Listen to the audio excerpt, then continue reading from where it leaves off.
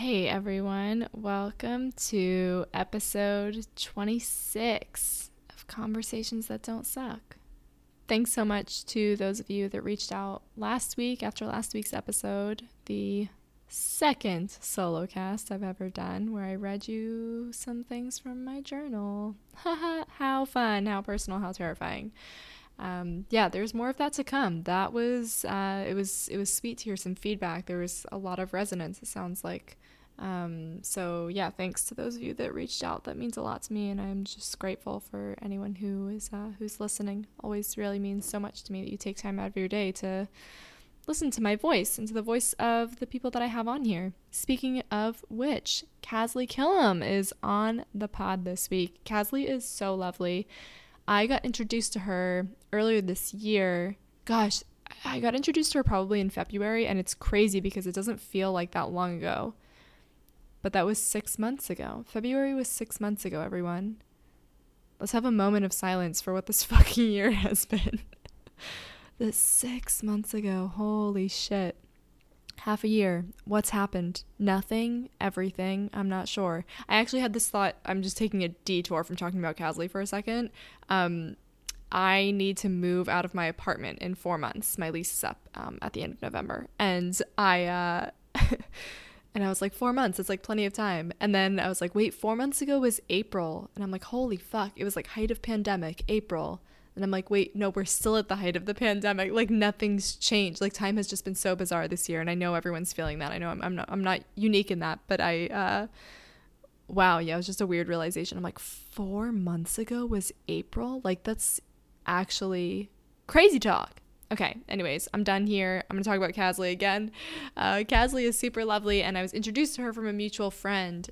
And he's like, oh, you have to know Casley. She's all up in this field of loneliness and is really, really into all of this. And it's true. Casley is a recent recent graduate of Harvard, where she got her MPH, Master's in Public Health.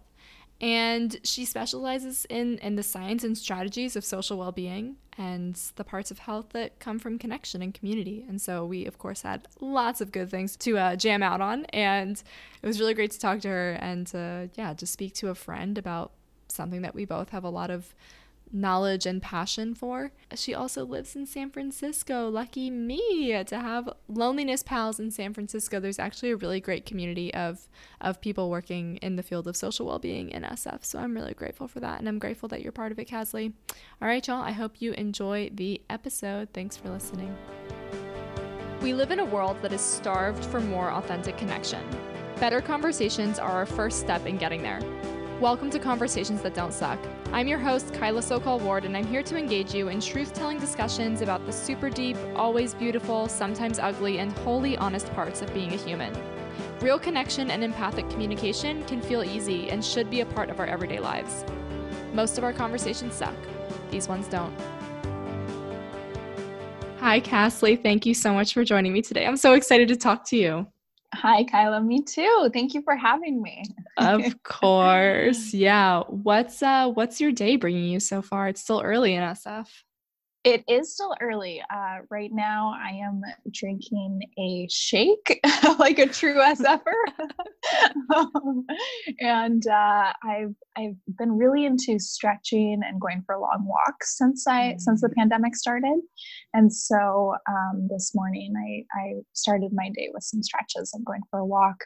And I love it here because there's so many hills that I get my heart racing even if I don't go very far. So that's nice. Yeah. Oh, beautiful. How about you? Oh my goodness. My day's been relatively stressful so far, but I'm also, because I'm in Austin at the moment, it's 105 degrees here, which I actually love. I love the heat. Wow. So I feel very happy. Yeah. Yeah. Beautiful. Well, I want you, first of all, to tell all the people what it is that you're up to. And I also am realizing the last time we talked, I think was probably February. Is that right? I know. A long time ago. So I'm assuming things have evolved in your studies and your world and your life. And so I'm curious to hear what it is you're doing generally and what's been going on more recently. Yeah, wow, it's crazy to think about how much has changed since the last time we talked. Yeah, so when we spoke last, I was doing an executive master's program at the Harvard School of Public Health, really focusing on this issue of social isolation and loneliness and how we can promote more social well-being and build stronger communities. And so since then, I finished my degree, ended up finishing it on Zoom. So I'm one of that inaugural cohort of, Yeah. pandemic graduates. But that was a really great experience overall. Learned so much, and fortunately was able to connect with a lot of colleagues and peers prior to the pandemic hitting. And so it's been great to have some of those relationships. So since then, I've been working on a number of different things. I've got a few different writing projects that I'm doing right now. I just wrapped up this textbook chapter that I was writing with one of my former professors. Doing a piece for the Harvard Public Health Review or magazine, and a couple of different articles I've got in the works. I just started a blog for Psychology Today I'm really excited about. So lots of writing, a few speaking engagements, a few consulting projects, and a few other things in the works that I'm not ready to share publicly, but really excited about. Oh my gosh, amazing. It's Yeah. interesting just thinking of the irony of like you working on this degree, focusing on social isolation and like having to finish it in a time of social isolation or I physical know. isolation more so. But I oh know. my It's the gosh. weirdest thing. There's so much irony there because, I mean, for the last 10 years, I've been studying how important human connection is for our health and how relationships can really buffer against illness. And now it's like, relationships are the cause of so many people's illness. And so it's really interesting to think through, the difference between physical contact versus social connection. And yeah, it's just a strange time to be thinking through these issues. But on the bright side, there's a lot of attention on them. And I think people are realizing more and more that this was an issue beforehand, and also that relationships and human connection in general is absolutely vital to our well-being and to our happiness. And so in a weird way, it's galvanized a lot of enthusiasm and support for these issues. So that's exciting, even though I wish it wasn't under these circumstances. Yes. Yeah. That's a big thing that I've been thinking a lot about too, is like that none of these issues of social well-being and stuff, like none of this was created by the pandemic. And like this was an issue before, and now it's in some ways exacerbated, in other ways, like I've been reading a lot of studies, I'm not sure if you've seen these, that have been saying like loneliness hasn't increased. I know. This, which like it's in some ways maybe like too quick to determine, but that just like resilience and community have also like really been built up. And I'm curious to see how that will continue evolving as this goes on for a lot longer than I think any of us originally anticipated. Totally. Yeah. I was so surprised by some of those, and happily so, by some of the studies coming out, because I think there's been some mixed data, but the ones that actually looked at the same cohort of participants before the pandemic and then during, and so like had really good data in that sense, have found that loneliness hasn't really changed at the population level, which is so interesting. I think it's a promising sign, and I've been optimistic since the start that maybe this will kind of bring into clarity the fact that we need to really prioritize our relationships. So I think that maybe there's some of that going on, that people are saying, wow, I need to make sure I have a phone call with a friend today. And perhaps in that sense, in some ways we're more connected than before. Yeah. I'm curious if you can say more about like your personal connection to this work, and what was the inspiration behind originally pursuing this type of field of study, and like was this always tell your story there with all of that. Well, there've been a lot of inspirations for it.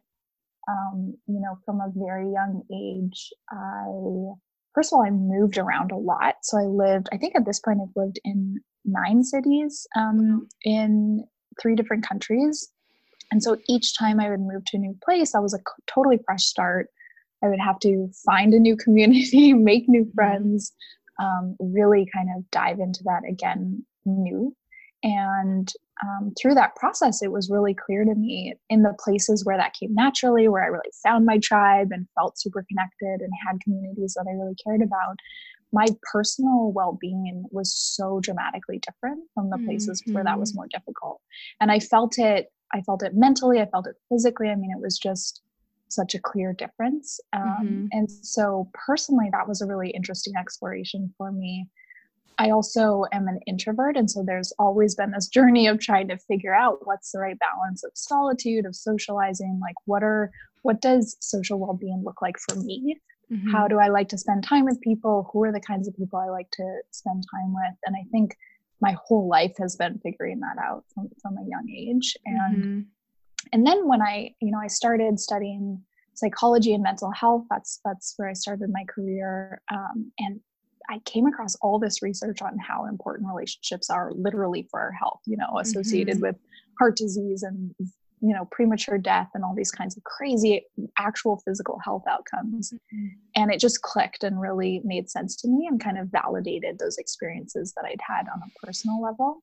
And so then years later, when people really started recognizing that loneliness was a very common experience in this country, but also in many others, I was like, oh my gosh, I know all this research. I know this space really well. And it's devastating to think that many people are experiencing that on a chronic basis. And so it just kind of all clicked together. And a lot of the work that I'd done with different nonprofits and other organizations, this theme just kept coming back up, whether it was in healthcare, the importance of like physician-patient relationships, whether it was different kind of neighborhood level efforts that I was involved in. And this has been the persistent theme of everything I've done. So yeah, very much kind of a marriage of different personal experiences as well as professional interests. And then ultimately a year ago, I just decided to completely focus on it full time. And that's when I quit my job in San Francisco and went to Boston to study this. Yeah. But I'm curious about you too. I don't know. I'd love to hear more about your story too and the connection that has led you to this. Gosh, yeah. Oh, thank you for asking. It's funny, man, it's on my perpetual to-do list to like think of like an origin story for all of this. It's hard because there's so much. Yeah. Totally. Yeah. I'm like, I was like, so I was born in 1992 and that's when it all started. Like, yeah. Gosh. Yeah, I would say a lot of it, definitely like also, I mean, part of it is like my background and who I am and that like I'm also very introverted and I think introverts tend to focus more on like, I don't know, it's hard to put people in boxes, but I would say generally speaking, introverts tend to like focus more on like the quality of their relationships, like who I really want to spend my time with, because I don't want to spend time with people all the time. Like, who is that? What does it look like? How do I really find nourishment for my social relationships? So personally, it's always been like very top of mind for me. And in terms of loneliness specifically, I've noticed throughout my life, and I think this has become a lot more evident in the last few years of my life, like since moving to San Francisco, really, when I've really found a beautiful community and like I'm a leader in my community and I have all these great friends and I have this fancy, cool life in San Francisco and I still feel all this loneliness. And it's been such an interesting thing of like, just noticing the way that loneliness gets talked about of like, we just get this avatar of like the weird kid sitting in the corner. He has no friends, like no social skills. And it's like, that's not what loneliness looks like for me. Like, that's not who I am. And like, it's not who I've been. And so what is this? And just that loneliness is so much more nuanced than like having no friends. Totally. And that's like not most people's condition. Like most people have, I mean, well, actually most people don't have that many friends according to a lot of research, but but yeah, that like loneliness has looked so different from that for me. Absolutely. And noticing how prevalent it is for other people too. And that I think a lot of young adults especially don't have language, like don't know the words exactly to describe what it is that they're feeling. And I'm like, it's loneliness. Like, it's like, this feeling that you're leaving a room full of people and not feeling fulfilled. Like that's some loneliness. Like, cool. What is that? How do we maintain or how do we create more engaging social connections? And like, why is it that we're not feeling that? What's missing from our social relationships? So that's been a piece of it for me, for sure. Yeah, totally. No, that definitely resonates. It's interesting because it's almost like as early as elementary school or high school, we need to be really trained in how to create deeper connections. Because Mm-hmm. I was reflecting recently on the fact that, you know, so much of our social interactions are really superficial, and the fact that, you know, learning what someone does or where they're from or the basics like that really doesn't give you the opportunity to connect on any meaningful level. And Yeah. so someone, you know, I find out someone's from New York and they work in management consulting, and it's like, okay, well, there's nothing there for me, but I know this person has so much more to them, and like they have this whole history of rich experiences and, you know, desires and feelings and interests. And we really need to learn from a young age, like, what are the questions we should be asking that actually cut Mm-hmm. through that earlier? Like, how do you actually go from this stranger to finding things that you have in common much, much Mm-hmm. faster? And I wish we learned that from a young age, because, you know, high school is not fun for anyone. Yeah. That would have been helpful. Yes. Yeah. It's like, yeah, we spend so much time having these like informational conversations with people, like learning Hmm. information about them versus like insights. And yeah, as you said, like their thoughts and feelings and desires and all these things beyond just their fact sheet. Yeah. Um, yeah, and we're not taught how to get past that. And I think Yeah. also it's like it reminds me also of like I might be about to go down a rabbit hole, but like the dating apps and like Hmm. the culture with dating apps of like, oh, here's bullet points about a person, and like, do you like it or do Hmm. you not? And like you can Hmm. choose, and having this like optimization around our Hmm. relationships, of like, if you don't like what's on this person's data sheet, you can choose someone else's data sheet. And Yeah. yeah, losing the opportunity, and I also think over time the ability to like learn to connect with people on a deeper level, Hmm. and go beyond Totally. all those things. And yeah, I get a little pessimistic and like nihilistic if I think about the world through that lens, like what that might do to us over time. But yeah, it's that's why they're good people like you doing this work, and yeah, figuring out how to create those deeper connections. Yeah. At the same time, it's interesting though, because, you know, we both identify as introverts, and it takes energy to go deeper like that and to really take the time to get to know someone on that level.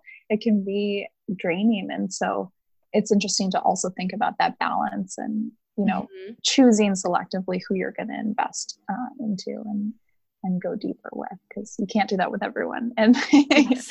yeah. Yeah, totally. I'm really curious to hear about like the about your research and like the Mhm. and what looking at all this from like an academic lens was like. It was really fun. It Yeah. was really fun. I think studying through the lens of public health was really helpful, and there were certain kind of models within that that helped me wrap my head around all the different ways that you can address this issue. So, you know, there's the individual level, thinking about what it is for a given person. What are the barriers to connection? Is it, you know, social anxiety? Is it uh, habits that they've learned? Is it not having enough time? There's so much at an individual level. But then there's also thinking much broader beyond that. So, like, what are the institutions around them that are facilitating connection or not? What are the social norms in families or in neighborhoods or in workplaces? Mm, What are also things like design elements, like the built environment? Something I spent yeah. time looking into was, you know, how does the physical shape of our cities and design of our neighborhoods and of our homes, how does that affect whether or not we're going to spontaneously run into people, whether or not we're Mhm. going to gather and have places where we can meaningfully connect?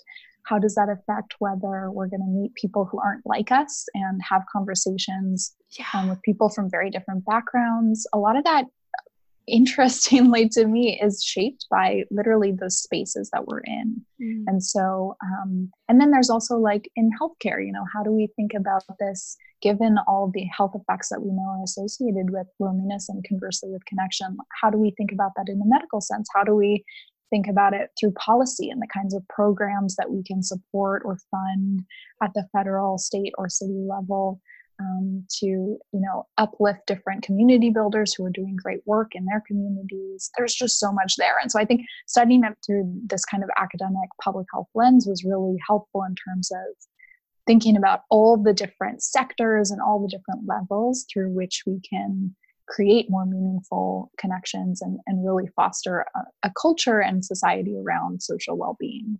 Mm. So there's a lot there, but it was a really helpful way for me to kind of wrap my head around all the different areas that we can influence these things. And there's a lot there. It's not just going to be, we do this one intervention and then everyone's happy and connected. There's so many ways that we need to be rethinking the different communities that we've built, whether that's work or school or family or neighborhoods. So it was really interesting. Yeah. It reminds me also of like the how in the UK they have like the Minister for Loneliness there that they appointed like, I don't know, 2 or 3 years ago. And it sounds like a great idea on paper, but a lot of the criticisms that I've heard of it is like, it's not like you're not doing anything at a grassroots level then. And like the top down approach is like not the way to go for loneliness. And I'm curious if you have thoughts on that, or like, I don't know. I mean, I think about the ways that like we do know how we want to be more in touch with others, and it's not about like having different laws or policies or whatever it is, or like government implementations. It's like things need to be restructured like from the ground. And I'm curious if you have thoughts on that. Yeah, totally. Yeah, I don't disagree. I think the benefit that can come from a government role like that is that it kind of validates that this is an issue that's important, that has wide-reaching effects, that affects a lot of people. It shows that they're kind of listening to what's going on and the experience that a lot of people are having. So I think it does bring greater awareness, which is helpful. The other thing is it shows a commitment to allocating resources to it, right? And so I think I completely agree that we need to empower more of the local grassroots efforts, but some of that can come from saying at the highest level, we're going to fund these and your state is eligible for this grant money, or we recognize this is an issue and we want more initiatives focusing on it in healthcare or other areas. So I think there can be some benefit in that. It starts a conversation and it starts people investing in different ways to address this. But I agree. I mean, we need people working on this at all different levels. And I think, a huge amount of the meaningful change can come from the bottom up, and from just you and I having conversations with neighbors and, hosting events, and every single person has within their power the ability to reach out and create more of that and strengthen their own communities. And so I totally agree, but I do think there's value in especially, I mean, the number of people who talk about that Minister for Loneliness, that's creating conversations that maybe people didn't even recognize this was an issue, and now they do. So there, it's interesting. Yeah. It can't hurt, really. Yeah. Although I do think maybe their naming hurts. Like I wish it was Minister for Community or Minister for Social Connection or something like that, and really framing it on the assets rather than the deficits. This is something that bugs me so much in the discourse on this issue. I think really like we need to talk about the strengths and make it an inclusive conversation, because loneliness is a gross word, but everyone can talk about community and the role of relationships in their lives and human connection. And so kind of reframing it in that more positive way, I think is beneficial. Yes. Yeah. That's been one of my biggest challenges with like being in this, if we can call loneliness a field, a career field, but like, being in this world, it's like, there's so much, one of the biggest things that sticks out to me is that there's so much violent language around loneliness. It's like combating loneliness, destroying loneliness, avoiding loneliness. It's like always a violent word that's used with loneliness in terms of like the different interventions that are meant to address it. And it's never like discussing loneliness, embracing loneliness, understanding loneliness. And it's like, here's a human experience you shouldn't be having. And like, that's totally, I think it's really dangerous language. And like, it's like crazy to me, because it's like, to me, seems like the main thing that exacerbates it. It's like, you shouldn't be feeling this. Here's some shame to pile onto the loneliness you're already feeling. Like, now you're not going to talk to anyone about your loneliness. You're not going to go out and connect with others about your loneliness because you're not supposed to be feeling it. And it's like, what do we think caused this in the first place? And so Yeah, I do think, yeah, I agree. There's a really like negative viewpoint around it instead of like, yeah, instead of focusing on like loneliness is this huge issue and we shouldn't have it anymore. It's like, yeah, how do we work on building the community and building the connections, building more meaningful conversations and Mm-hmm. relationships, restructuring our cities so that we're seeing one another more often. Mm-hmm. Yeah, I think it's like a really tragic misstep that's happening with the whole conversation. Yeah, I think that's a really good point. And I think what gets lost is the fact that loneliness can be a really important and useful signal. It can be a useful Totally. experience. There's a lot that can come out of that that's valuable. And I actually recently wrote an article on this study that came out of MIT that found that basically loneliness active or social isolation activates the same brain regions as hunger. So it's literally your brain's way of telling you, hey, you need some connection, just Yeah. like it would say, hey, you need some food. And I think that's valuable, and it tells us about a fundamental human need that we all have. Mm-hmm. um, and at the same time, chronic loneliness, when people feel that way for months or years, that we know that can do harm to the body. And so I Mm-hmm. do, that's where I think, we do want to make sure that we're kind of not solving, but kind of creating solutions around that for people. But Mm-hmm. I think you're right that there's value to be had in that, just like there's value to be had in any negative emotion. Totally. And a lot of the work I did early on in my career was in the positive psychology space, which is all around kind of the scientific study of well-being and what makes people thrive and really flourish.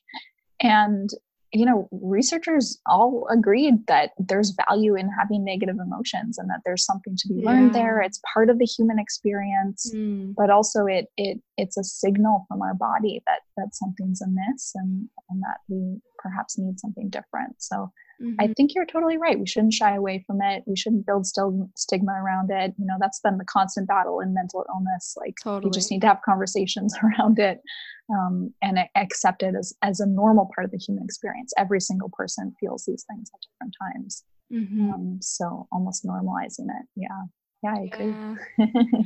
Yeah. I'm wondering like I'm thinking people listening to this might be wondering like how do I know when my loneliness is chronic? And I ask because I Mm, think a lot of people, first of all, we're not taught to like pay attention to our emotions or ourselves like at all. And but mhm, loneliness is kind of a more actually, well, I was going to say loneliness is like a more obvious one. Maybe it's kind of like in your face, like you're really feeling this. But I actually take that back because I think we have way too many like really effective distractions and coping mm. mechanisms from even being attentive to that. So yeah, I'm curious. Is there a way that like people can know if they're chronically lonely? And also like another question. I'm sort of asking a lot of compounding questions right now, but is that I think we're not aware of our loneliness, one, because of our distractions and also because there aren't conversations around it. And sometimes, yeah, someone who has a lot of friends, like, well, I'm not lonely because I'm always around people. I'm not lonely because Mhm, I have this many friends and this many things to do. Um, mhm. yeah, so I'm curious, how do you make that differentiation between like someone who's feeling loneliness and someone who's chronically lonely? Yeah, that's a great question. Well, loneliness is really, or how I think about it, and how a lot of researchers think about it, is as this subjective feeling of disconnection, right? Mm-hmm. There's some gap between the fulfillment that you want to be getting from your relationships and what Mm-hmm. you're actually getting. And I think it takes some self insight to kind of tap into that and recognize it. There are validated surveys people use to Yeah. study this kind of thing, but also just on an individual level, we can all kind of recognize that.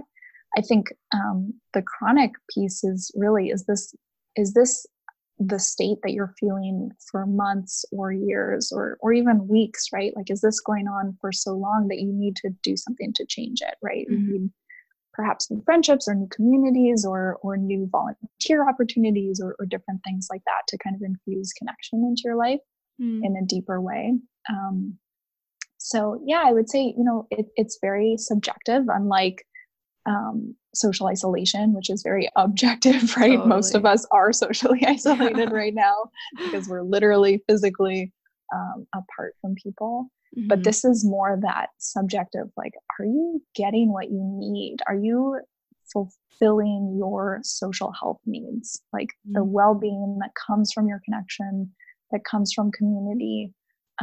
Are you getting what you need? And I think that's like, there's no kind of one definition as to what that looks like for each people. It's different for all of us. Us as introverts, maybe we have a few interactions that are really meaningful each week, and that's enough to kind of re-energize us and fulfill that need. But for other people, they want to be around people all the time, or Mm-hmm. it just looks different for each person. And so I wrote an article called "How's Your Social Health?" that was all about, I listed some questions in there that people can ask to kind of dig into this more. Mm. But I think it really takes some self-reflection and recognition of what it is that is fulfilling for you individually in your relationships. Are there certain elements to meaningful relationships or meaningful connection that you think Mm-hmm. people are like surprised that they don't have? Hmm. Like when they hear about like, oh, what are the main things that we need to consider Mm-hmm. something a meaningful relationship, which of course is different for each of us, but are Mm-hmm. there certain things that you like often find are like missing from most lonely Hmm. people's relationships? That's a really interesting question. I think it shows up pretty differently for a lot of people. Mm-hmm. Um, But one thing that seems surprising to many people is that it's really about quality and not quantity. It's not Mm-hmm. about being a social butterfly and, um, you know, hanging out with people all the time. It's really about those deeper conversations, or whatever deeper connection looks like to you Mm-hmm. as a given person. And so I think, it's not just about checking off the boxes of making sure I'm seeing people or talking to people or making sure I'm popular and have lots of friends. It's really Mm-hmm. about just having one or two or however many people in your life who they understand you. There's mutual support and love there. You can talk to one another when you need it. You can reach out for support when you need it. Mm-hmm. Um, yeah. I don't know. I'm curious your thoughts on that. I'd ask the question to you too. Yeah. Yeah, well, to quickly like reflect on what you had said, I I think focusing on this quality piece is super important. And one of the Mm-hmm. also frustrations that I have sometimes with these like interventions on loneliness is like, Mm-hmm. I don't know, you can read all these like listicles on the internet about Mm-hmm. like how to cure loneliness or whatever, and it's all these essentially recommendations all pointing to the same thing, which is like how to meet new people. And Mm-hmm. yeah, and that's like not it's not the issue for most people. Like Mm-hmm. going out and meeting a new person is like not difficult for most people to achieve Yeah. unless you live in like an extraordinarily rural area. Mm-hmm. But like yeah, and so yeah, this quality piece I'm really appreciating. Yeah. Gosh, for me, I mean, I think the biggest piece that I have seen in my own work that I've done is like this lack of feeling deeply seen or known by the people that are Mm-hmm. closest to you. And Mm. yeah, I mean, I think of like, oh, I have that feeling with like my own family members a lot of the time. I Yeah. think a lot of us do. And families are unique and hard and weird in their own way, but like yeah, even with my chosen family, with my friends, I Mm-hmm. definitely have that feeling sometimes. And it's so unique to each person that I'm in relationship with. It's like what type of listener are they, and what type of Mm. conversationalists are they, and do we have matching interests, which is not always, for me, not always necessary. Mm-hmm. And yeah, and like what are the ways, and I do think that having that being a person who can deeply see or know another takes a certain amount of skill. Like I do think that's something that Yeah. like needs to be learned, and there's like no body that's there to like teach us Mm-hmm. these things, some like governing body that's there to like teach us these skills. And um yeah, so I think that's the biggest challenge. And definitely, yeah, again, in the work that I've done, the biggest thing I heard from others is like, I don't know, I have friends, I go to these happy hours and I have my work buddies, but I don't feel like they really, really know who I am. And Yeah. kind of going back to some of the earlier things we were saying, like they're like, I'm not sure I know who I am either. And so then I'm like Mm. with all these people, and like I don't know what quality of relationships I always want, because I don't know myself well enough. And like I don't have Mm-hmm. time to get to know myself because I'm busy working or whatever it is. Yeah. Yeah, a lot of distractions from being able to create these qualitatively positive relationships. Yeah. I think that's Mm. such a beautiful point. It really starts with kind of knowing yourself and having a relationship with yourself. Yeah, that's really interesting. I think that what you said about what kind of listener they are is so interesting. For me, some of the personal journey I've gone on with this is that I used to be the listener with my friends, like they would all come to me with their problems, and I was totally good at being an empathetic listener and being there for people. But when it came to the reverse role and being the one sharing and being vulnerable and receiving that empathic listening, that was really hard for me for a long time. And as soon as I got more comfortable with that and opening up more and just accepting that presence from other people, it totally transformed my relationships and the way that I think about my friendships. And I feel like I probably missed out on certain potentially amazing connections earlier on in life because I was missing that flip side of receiving as well as giving. So yeah, that resonated with me. Yes. Yeah. And listening skills, in my experience, at least, like people who are very skilled listeners, I think it's rare to come by. And also, again, it's like what a good listener is going to be different for each of us. And totally. Yeah. So I think it takes so much trial and error. And it's like, yeah, you can meet 100 people and like maybe you're going to feel really deeply seen by like one or two of them. And right.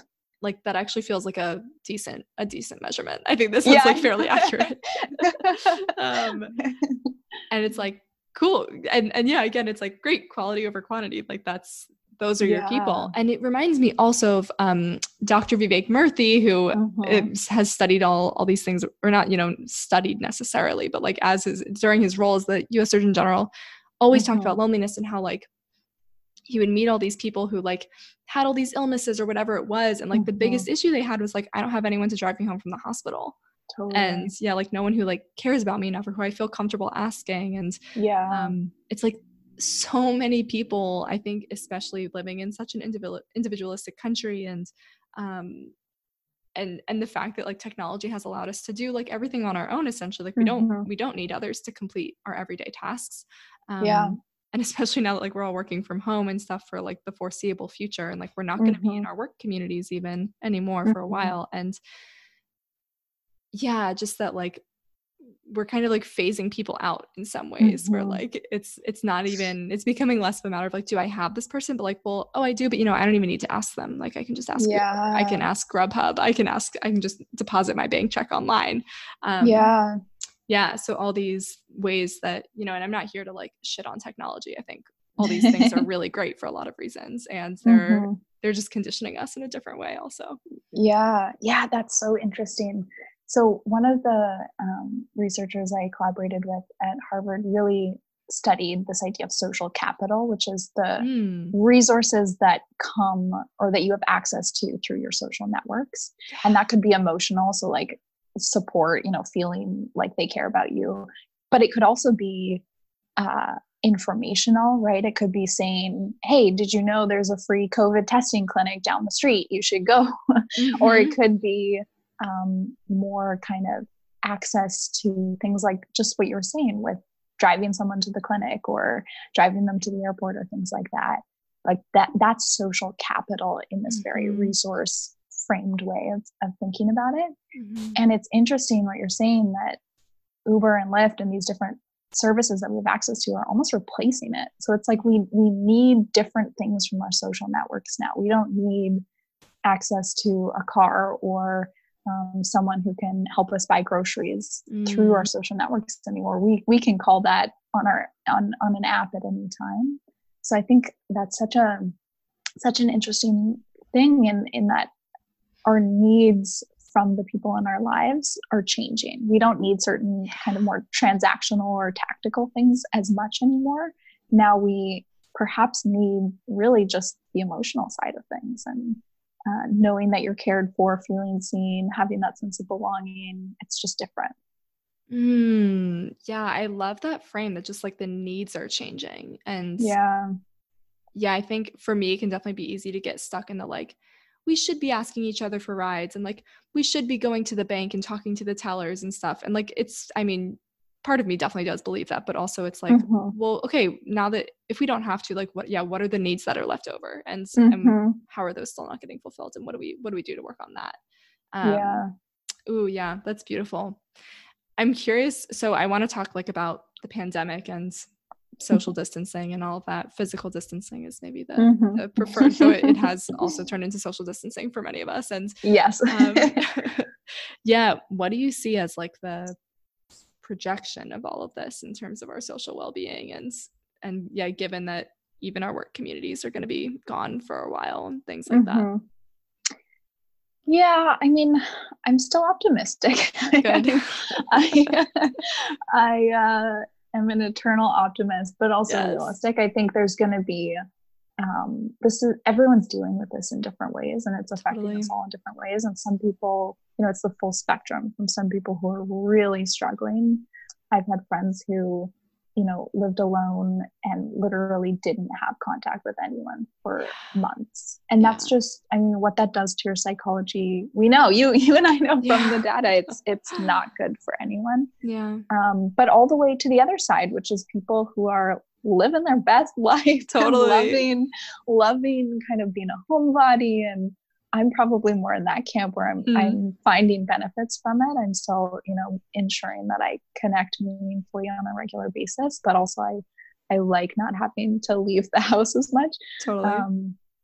So I think certainly there are going to be negative effects for people who are really struggling with it. And I worry a lot about, you've studied public health as well. I worry a lot about all of the social determinants of health, because the coronavirus is one piece that affects our health, but there's also, loss of education, loss of employment, all the kind of environmental and social factors that influence our health as well. And I really worry about the long-term effects that those are going to have for people. But for social well-being, I'm pretty optimistic. I mean, that early data showing that loneliness has stayed pretty stable. And also just the fact that people are aware of this in a new way. Like, people are having conversations about this who never would have before. Yeah. And early on, I think in March, every single major news outlet was talking about loneliness and connection and how do we stay connected while physically apart. Everyone was talking about it. And I think that's great, because people are recognizing that, social well-being is a dimension of health that they need to be attentive to. And I think people are therefore prioritizing it in new ways and getting really creative about how we do it. And I'm seeing a lot of innovation come out in terms of, new startups and different initiatives and conferences and things like that, which I think is overall a good thing. So I am optimistic that, we might come out of this with a greater appreciation for our relationships and greater intentionality about how we prioritize this. However it is that the world evolves, whether we go back to offices in the same way that we used to or not, I think if people have this in their heads, that this is an essential thing, that human connection is vital to their health and well-being, then that's overall a good thing. And so I am optimistic. But also I this could go on for a really long time. And so we're going to have a lot of challenges related to maintaining that through this. Yeah. What do you think? What are you seeing? Gosh. I think it's been hard for me to like separate my own personal experience from what I think is happening with the whole world. But generally, I do think I definitely echo like the real joy that I felt of like hearing news outlets and just human beings in general talking about loneliness so much more, and just the importance of it and how in our face it was. I definitely, right at the beginning of shelter in place back in March, I like had this like, yes, social well-being is like getting its moment and like loneliness is getting its spotlight, and feeling just so excited about that. And I was like, great, if it took a pandemic, I don't even care, which I don't really sincerely mean. But yeah, I think now, knowing that like, okay, this is going to go on for probably quite a bit longer than we think. And I think all of it combined in the United States specifically, all of it combined with like the the anger and the divisiveness that we're feeling so much in this country around so many things. But if we're talking just about coronavirus specifically, there's not nearly as much solidarity as there was. Like, I felt so much solidarity at the beginning in the first like month or so of all of this. And I was like, we're all in this together. Like, we're going to take care of each other. It's going to be so good. And now I'm like, wow, I'm like really not so sure. And also I recognize that like what we consume in the news is like overwhelmingly negative divisive storytelling, but I do overall, very general, vast landscape, feel hopeful that like we're all going to be okay social well-being wise, and that like I think it's been really clear to all of us from the beginning of this, like, wow, I took so much for granted about my social life, and I don't think we're ever going to do that again. I hope. You know, we're creatures of habit, so who knows, but I think like we miss our social lives. We miss the casual social interactions we had of like walking past a coworker in the office and just saying hi, or like talking to your barista for 2 minutes or whatever it is, which we're just not doing as much anymore, and if at all. And so I think those things are hopefully just going to be more obvious to us when we get out of all of this. Yeah, totally. Yeah. I think it is also kind of, I'm seeing it as a bit of an opportunity to rethink how we're using technology to connect with people, to rethink, you know, how we're using social media to connect with people, but also even choosing when we have those meaningful interactions. Like, we're realizing now that we can do a lot of our meetings or a lot of the tedious stuff that we do in our days from our laptops at home. And so then when we actually choose to go out and hang out with people, when things open up a little more, maybe we'll be more present during those interactions and really, really kind of invest in that moment when it's there. And then the rest of the time, just balance that. So, you know, perhaps it's about kind of reimagining what the future will be and how we can prioritize connection in better ways and more constructive ways moving forward. Yes. Yeah. Well said. So I want to be mindful of our time, but I want to, one, have you tell all the people where we can find out more about you and the amazing work and writing that you're doing and everything like that. And then I'm going to ask you some lightning round introspective questions. Ooh, yeah, so everyone, easiest place to go is to my website, kasleykillam.com. And that from there, you can check out my articles in Scientific American, in Psychology Today. You can connect with me on Twitter and LinkedIn, on Instagram. You can send me an email. You can subscribe to occasional rare newsletters. So yeah, every best place to go is kasleykillam.com. Cool. Perfect. Okay. Ready for your questions? I'm ready. All right. Your first one is, what is something that most people wrongly assume about you? Probably that I'm an extrovert, because I'm very social and very, probably that I'm an extrovert. I think even some of my closest friends are surprised when I say that I'm not, because I am very social and I tend to host a lot, and I really prioritize that in my life, but then I go off and by myself and love that. I'm in that same boat, the extroverted introverts. Yes. What is something that you would like to be acknowledged more for in your life? Ooh, good question. Well, on kind of a funny level. So I have always hated cooking, and I recently have started cooking most meals. I live with my partner, and I've been going through this phase of really enjoying meal preparing and getting into it. And, you know, so that's kind of a more superficial answer, but like, damn, I'm getting into cooking and I'm owning that side of me, and it's fun. Oh my gosh, I think that's great. Yeah, no, that deserves acknowledgement. Cooking is really one of those things that like it's hard to learn to do by yourself. And it's kind of also one of those things where, like, you just get thrown into the deep end. It's like, you just need to start doing this now. And some people like grew up cooking a lot with their parents or something, but like not most people that I know. I didn't grow up cooking with my mom. And like to her dismay. I did not grow up doing that. Like, she probably wish I did, but yeah. So I'm applauding that. Good for you. Yeah, thank you. I also think I used to just feel like I never had time. And if I spent 2 hours on a meal and then we ate it in 5 minutes, what's the point? But now I have a little more time. And I also, for the first few months, was sheltering in place with my mom. And so I took the time to actually learn some of her recipes and write them down and do like video documentaries of them and things like that, just so I have them in the future. And so my siblings have them as well. And so it gave me kind of a new inspiration to start cooking more.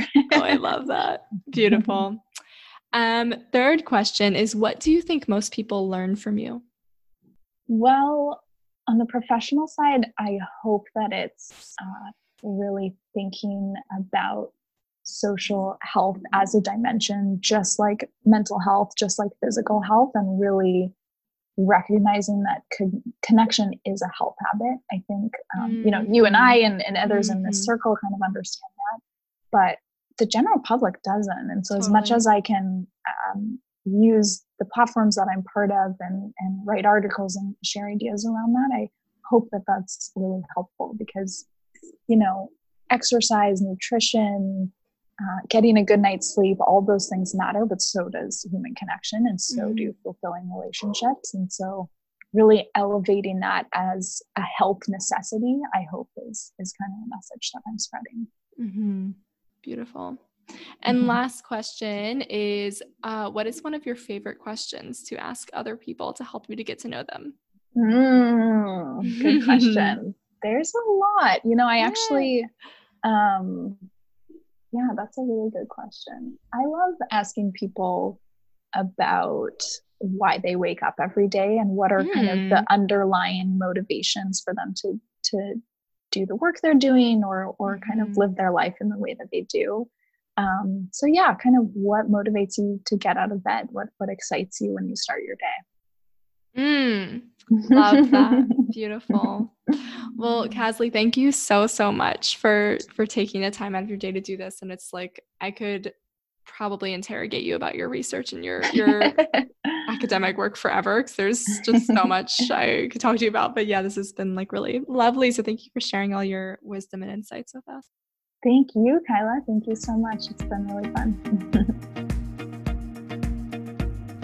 All right, y'all, that is the episode with Kasly. Definitely check out her website, and I'm putting a bunch of links in the show notes for different articles and places that she's been featured. So I highly recommend you check out her work. She's a brilliant human being, and I hope you enjoyed the conversation. I'll be back next week.